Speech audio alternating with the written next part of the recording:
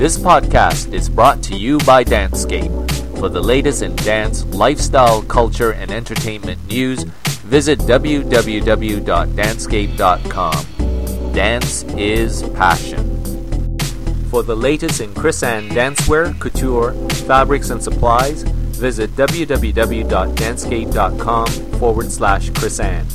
For transcripts, register for danceScape e-zine at www.dancescape.com. Dance is passion. Could you please share with us what the journey has been like for you at CHRISANNE over the past 9 years? Yes, it's been very exciting. It's been a bit of a roller coaster. Obviously, I joined CHRISANNE in the marketing department as marketing manager. I've been part of shaping what we've been doing and moving forward basically since then. I then joined the board about 4 years ago. And then we now find ourselves at this point here. And you've also been successful as a former dance professional. Yes, that's how I got to know about CHRISANNE in the first place. My husband and I, we are originally from Denmark. We moved to London when we were only 18 to pursue our dancing. I then actually started working sort of on for CHRISANNE in the mail order department. This is prior to the 9 years.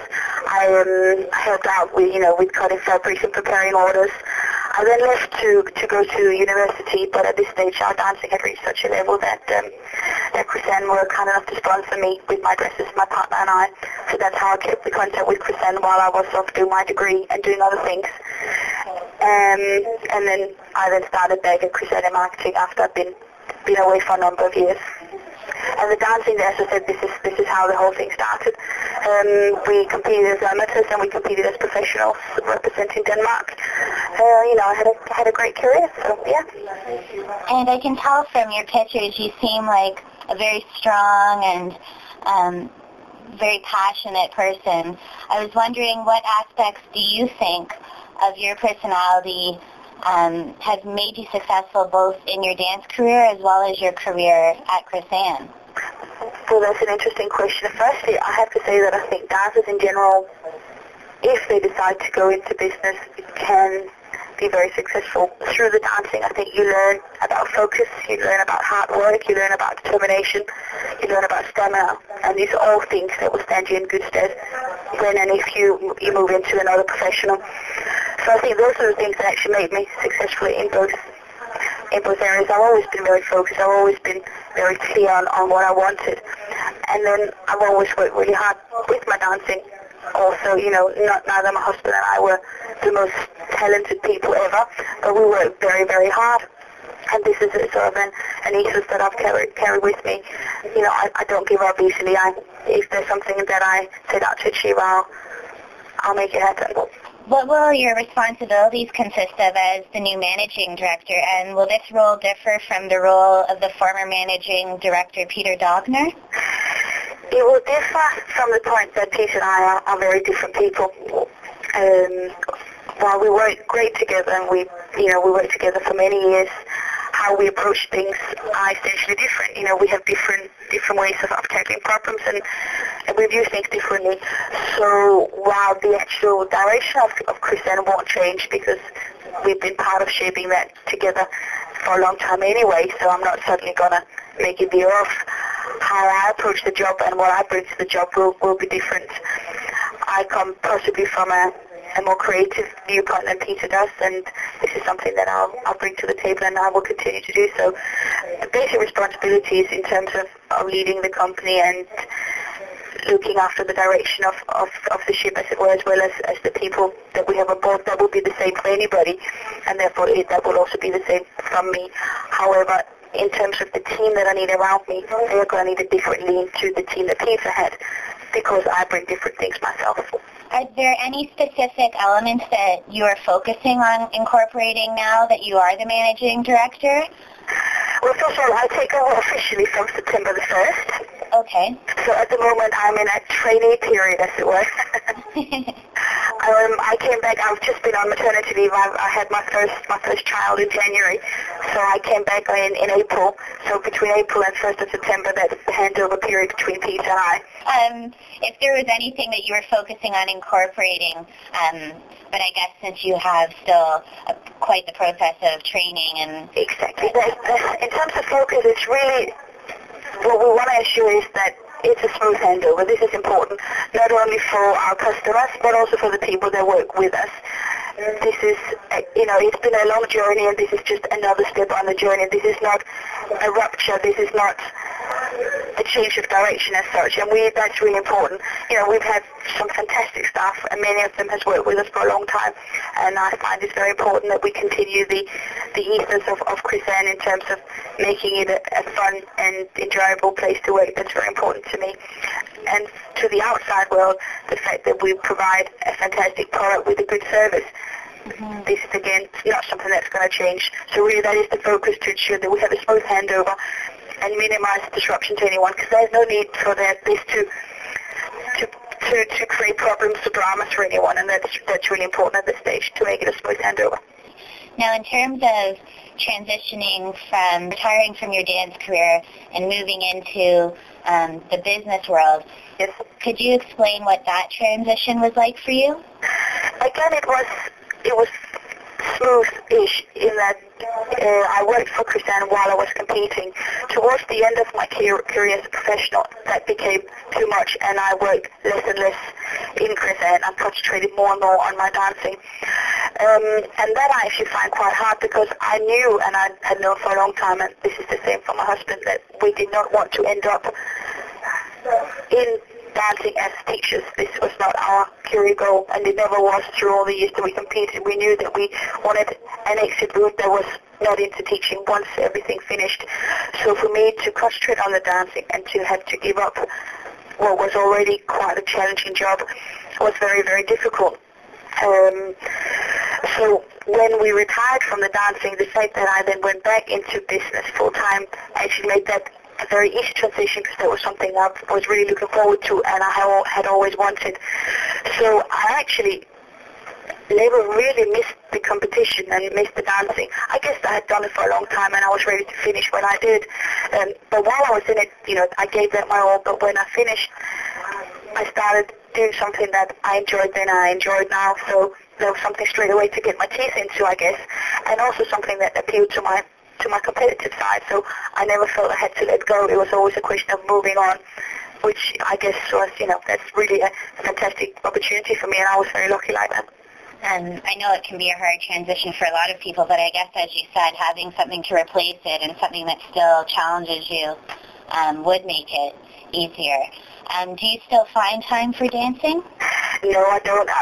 I go to a lot of events, of course, to watch the dancing, and I have a lot of interaction with our dancers, through work, which is fantastic. In terms of dancing myself, I'm a bit of a perfectionist, I have to admit, and once we'd given up dancing, to then go back and just do a little bit, I just couldn't, because you can then never achieve, I guess, and it can never feel as good as it used to. So for me, it's a question of either or.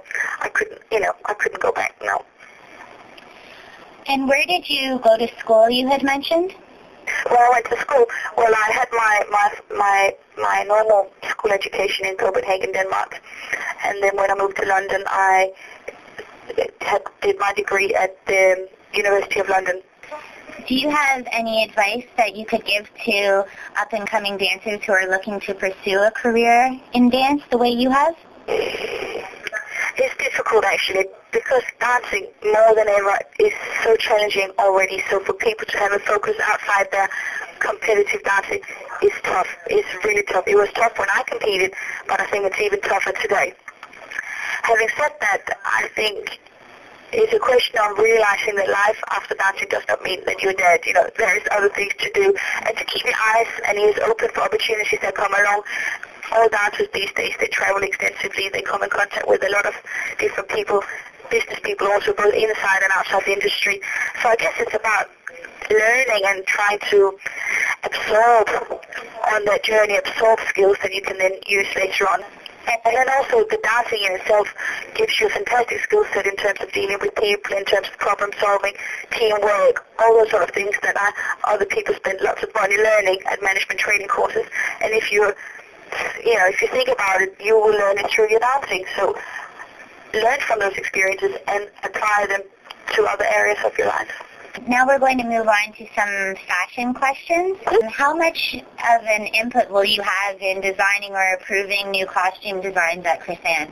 The route that I have taken within the company has moved from marketing into product development. So I have for the last number of years been part of developing the product both on the dress side as well as on the fabric side. Having said that, I have not for a long time gotten involved with individual specific decisions. The company is too large for me to do that, and also we have very talented people that do that already. What I have always been involved with and what I will continue to have an involvement with is the overall direction setting of where the product is moving and how the product is developing. So not specifically into detail on a dress or on a fabric by fabric basis, but more in terms of the overall look and the overall direction. And how would you describe your fashion style when you used to dance? Yes, this could be embarrassing. No, I was always wanted dramatic. I think I liked it simple but dramatic and with a lot of impact. I was, compared to my partner at the time, quite a bit shorter and smaller than him, so I was always after something that stood out. Are there any new trends that you have noticed this year in fashion on the dance floor for men or for women?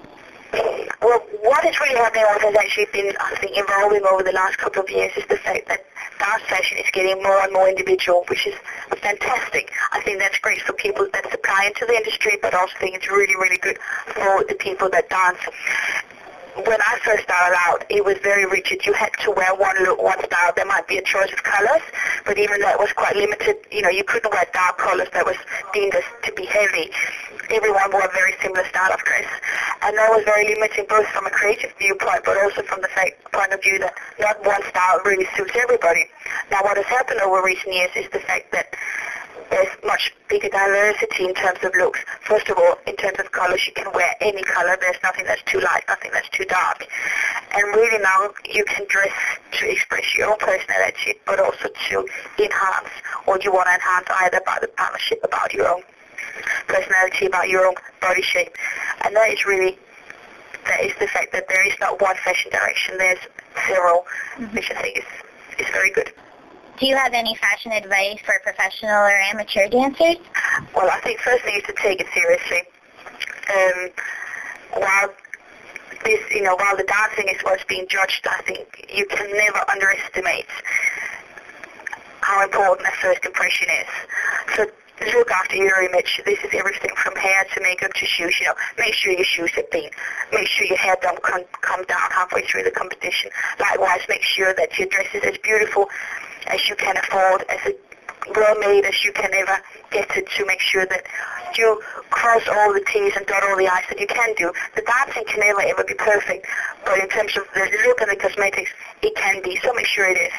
And there was some talk on our dance forums, just brought this question to my mind now, about a lot of female dancers wearing heel protectors on their shoes at competitions. Have you ever seen that before, or do you know what that's about? The thing is, they're not that attractive, but on the other hand, I can understand why they do it.